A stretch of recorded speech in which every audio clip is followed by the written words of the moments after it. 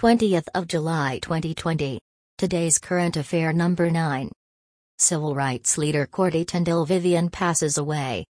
A civil rights veteran, the Reverend Corrie Tyndall Vivian, who worked alongside the Reverend Martin Luther King Jr., passed away. He also led the Southern Christian Leadership Conference, SCLC, and became its interim president in 2012. He also helped in organizing the Freedom Rides to integrate buses across the South and trained waves of activists in nonviolent protest. Corrie Tyndall Vivian was honored by the Barack Obama with the Presidential Medal of Freedom in 2013. Vivian also played an instrumental role in passing of the Voting Rights Act when he tried to register black voters in Selma, Alabama, that sparked hundreds, then thousands, to march across the Edmund G. Pettus Bridge. Thank you for listening.